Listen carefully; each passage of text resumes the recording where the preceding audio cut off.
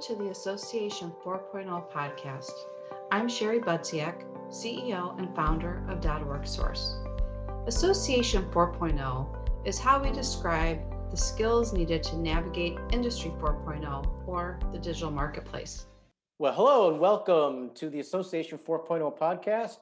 I'm your host today, Kevin Ordonez. I am President and Managing Director of the Digital Strategy Group here at .org Source, and I'm also the co-founder of .org Community. Today, we'll be talking to Louis Flax, President of Flax Associates. Louis and his team of experts develop creative solutions for partnerships, sponsorship, sales, and board involvement. Today, we're talking to Louis about how the last 14 months have changed and created opportunities for associations and their sponsorships. But before we get into our discussion today, Louis, please share a little bit about yourself and Flax Associates. Sure, a pleasure to be here. Thank you, Kevin. Yeah, I got into the association sponsorship space, just like almost all of us, by accident. I worked within an association. I was on the sales end, responsible for partnerships, and realized that a lot of the ways that partnerships or sponsorships were handled was all about what the association wanted, not what the sponsor wanted. I then went to work for a larger consulting firm based out of Chicago, IEG, and in 2008 started my own business in helping associations increase and drive their revenue by changing and shifting their sponsorship programs. And I've been doing that for many years now and enjoy it. It's a challenge, and at the same time, it's a lot of fun. Great. Well, thanks for sharing that with us today. So, how have the sponsor needs and expectations changed over the last year or so? And how did the pandemic accelerate that change? Sure. So the pandemic had a shift or a major focus in terms of prior to that, companies weren't really satisfied with having their name and logo pasted everywhere on signage, on websites, at conferences, you name it. And most companies were kind of moving away from that or getting tired of that. They didn't see much value. And then during the pandemic, it just accentuated it. When looking at a virtual conference or a virtual event, having your name pasted or posted wherever virtually, there's not a lot of value there. And when I interview sponsors, and I'm interviewing them frequently, often that's one of their chief complaints is they are looking to get involved, to connect, to reach the member base in a way far beyond just one event. And most associations struggle with that. And most companies or most sponsors are looking at, well, how can we connect? How can we interact with the member base in a relevant and an authentic way? And so within the pandemic, now there's much greater scrutiny and sponsors are far more demanding as to what they expect and what they want. Yeah, I think you're absolutely right there. When we were looking for support too for .org Community, we found the same things. Is our partners wanted to be more than just, like you said, a logo on a piece of paper or sponsored food station, whatever that looked like. Because I think they wanted to be more thought of as content thought leaders, not just their brand awareness, especially when all the dollars were tight and everyone needed to show ROI. So I definitely agree with you there. There's that change, and certainly the pandemic highlighted that for everyone. But are there benefits to be gained from the sponsor association partnership just beyond the typical financial support? Yeah, and it's going to depend on the sector. So if we're looking at, say, education or the medical community, it's going to be different. In general, when looking at the sponsor community, there are a few different ways that they can add value. One is content, thought leadership, and Kevin, you had touched on this, whether it's articles, webinars, research, white papers, videos, you name it. Often, because they're working with a lot of different companies, the sponsors are going to have a better sense or a broader view. They can bring a different perspective, a broader perspective. So that's an area where they want to focus in on providing content. Another is they can also promote association offerings through their channels, whether it's web, whether it's email, whether it's social media, you name it. If there's a conference or a research paper or some type of awards program, they can promote that. They can help an association by promoting that to their audience, to their through their channels. And then when it comes to advocacy, and here this is more on the trade group side, often they're going to have dollars which they can funnel into the specific advocacy effort. They're going to have insights. They're often going to have a much larger staff than an association would. So if we're looking at, say, a major financial company or a pharmaceutical company or a major manufacturer, often they're going to have significant expertise on staff that can help when it comes to advocacy. So it's thought leadership, it's promotion, and then when it comes to advocacy, often they can add value beyond just dollars. So, what do you think are going to be some of those, I don't know, missteps that these associations make when managing their sponsor relationships, especially in light of the change you were just talking about and having that pivot of, from going from purely transactional relationship to more of, I guess, a real partnership, a real year-round partnership? Yeah, often when it comes to missteps, there are a few key ones that associations often make. One is they don't have a plan. What's their plan? What's their process? How are they going to go about it? And it sounds simple, yet over 95% of the associations that I've worked with, they don't have a plan. And it doesn't have to be that sophisticated, yet there needs to be some type of plan so that staff is clear on what can or can't be sponsored, what they're going to offer, how they're going to structure it, what the guidelines are, specific responsibilities. There needs to be some type of plan. Otherwise, it's hit or miss. And so often when I ask folks that, oh yeah, we get that, we understand. Yet most of them, when digging a little deeper, they don't have a plan. So that's one, is there needs to be some type of a plan or a model or an approach that they're going to take.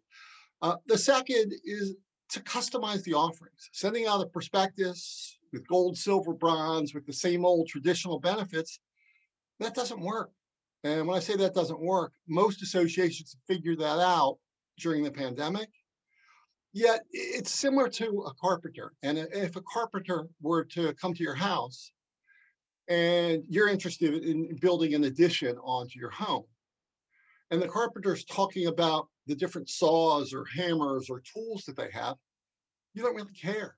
What you want to know is what the beautiful addition is going to look like. And what ends up happening is most associations, they don't customize the offerings. It's the same old traditional benefits that here you can have one of these. And so the idea of customizing the offerings is a huge misstep, especially when there are certain sponsors, whether it's the Microsofts or the Walmarts of the world, that can spend at a far higher level. And the way to customize the offerings, and here's another misstep, is are they interviewing their top sponsors? Because when it comes to figuring out what they want, you can't really guess. You can attempt to, yet by interviewing them, you can figure out what's their approach, what's their focus, how are they going about it, how have they worked with others. So it's critical that they interview their top sponsors.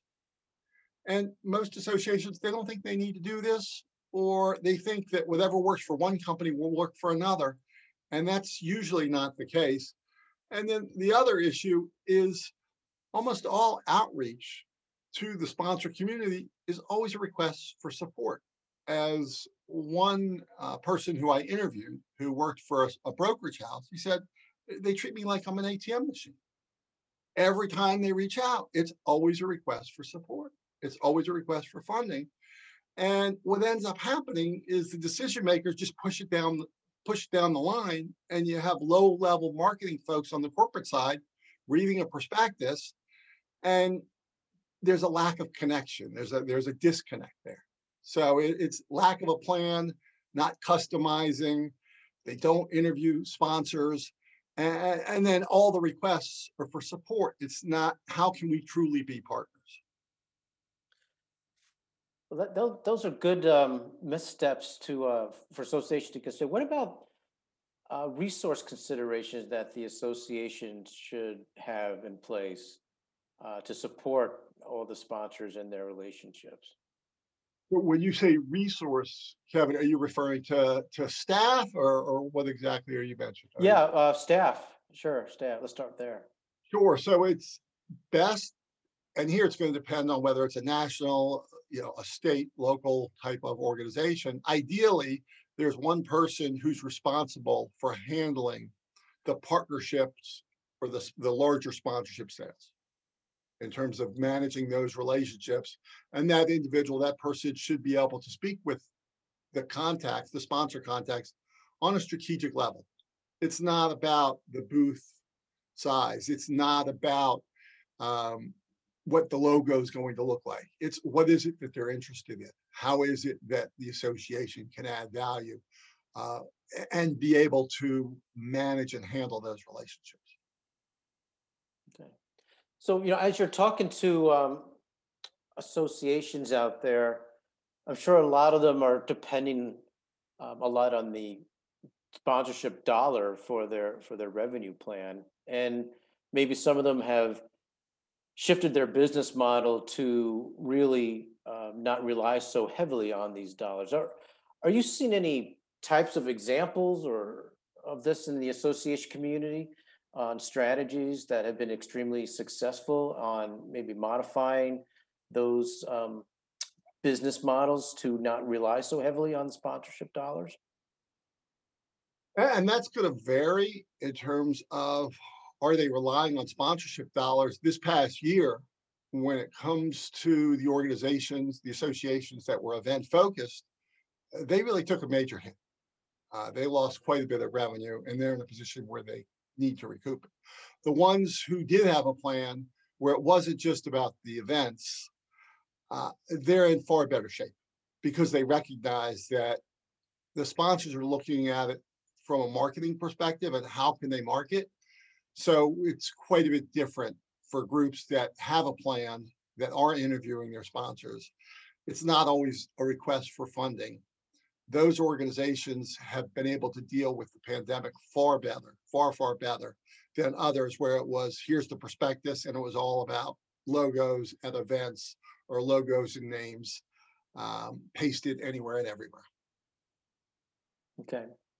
And then, Lewis, as you glance into your crystal ball, uh, what other dynamics do you think will be changing in the near future? So when it comes to the future, it's the pandemic accentuated or accelerated what would have happened anyway, where recognizing that events alone, those are not enough. And that's one. Two is companies are not just looking at associations. They have a lot of other channels. They have a lot of other ways in which they can connect with their audience, with the member base, whether it's social media, whether it's other types of organizations. So often associations think, oh, they're just competing with other associations in the space. And that's not the case. It's broader than just associations. And companies are going to be a lot more targeted. They're going to spend their dollars with fewer organizations and fewer channels. They're going to pick the opportunities that best meet their needs. Where a few years back, it would be maybe they would exhibit, advertise, sponsor with 10 or 15 different organizations, including, say, 8 to 10 associations. Well, now they're going to be more intentional, more targeted, and they're probably only going to work with 3 to 5. They recognize that having their logo somewhere or their name somewhere, it doesn't offer much value. So they're going to be more targeted. And then associations, my sense is a number of them have learned during the pandemic, some have not, that they need to be more nimble, more creative, open to new ideas. Can't just offer standard sponsorships. Need to think like a marketer and focus in on what the associations, on what the companies want. The associations need to figure that out by interviewing them, asking them questions. And a few examples. There's a large credit card company, and they're focusing in on Shop Small Saturday, which comes around Thanksgiving time. And the way they're going about it is they created a map for different areas throughout the country where they feature local restaurants. Right? They have a toolkit for shopping small promotions. They recognize local restaurants and other stores as neighborhood champions. They have a social media campaign with hashtag Takeout Tuesday. And so they have this full campaign, this full program, and then working with an association that I assisted, that type of campaign or approach, the major credit card company was willing to provide funding to that association at a significant level.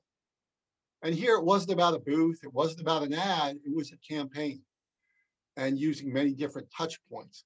And that's the type of effort or the type of program that companies are going to look for, and that associations need to be asking the right questions to be able to A, offer more value to their members, and B, most importantly from the association standpoint, raise additional funds. Great. Well, Louis, thanks so much for joining me today and sharing your insight and expertise. This was very, very informative, and it was a pleasure to be able to connect you with our listeners on this topic of sponsorship. And to our listeners, thanks for joining us today. And if you'd like to connect with Louis, you can email him at louis@flaxassociates.com. And for more tips and support for strengthening your association, be sure to visit .org Source. And if you would like access to relevant information, resources, please consider .org Community, a platform for association leaders to connect and learn from one another. Thanks again for joining us. This is Kevin Ordonez signing off for the Association 4.0 podcast. I hope you enjoyed this episode and discovered tips and information that will add value to your leadership style in your association. .org Source specializes in positioning teams for success with solutions for technology, strategy, and marketing. Please contact us at info@orgsource.com to find out how to get your organization on track to Association 4.0. You can also engage in other educational content by becoming a member of .org Community or reading our books on Association 4.0, which you can find on Amazon. We look forward to hearing from you soon.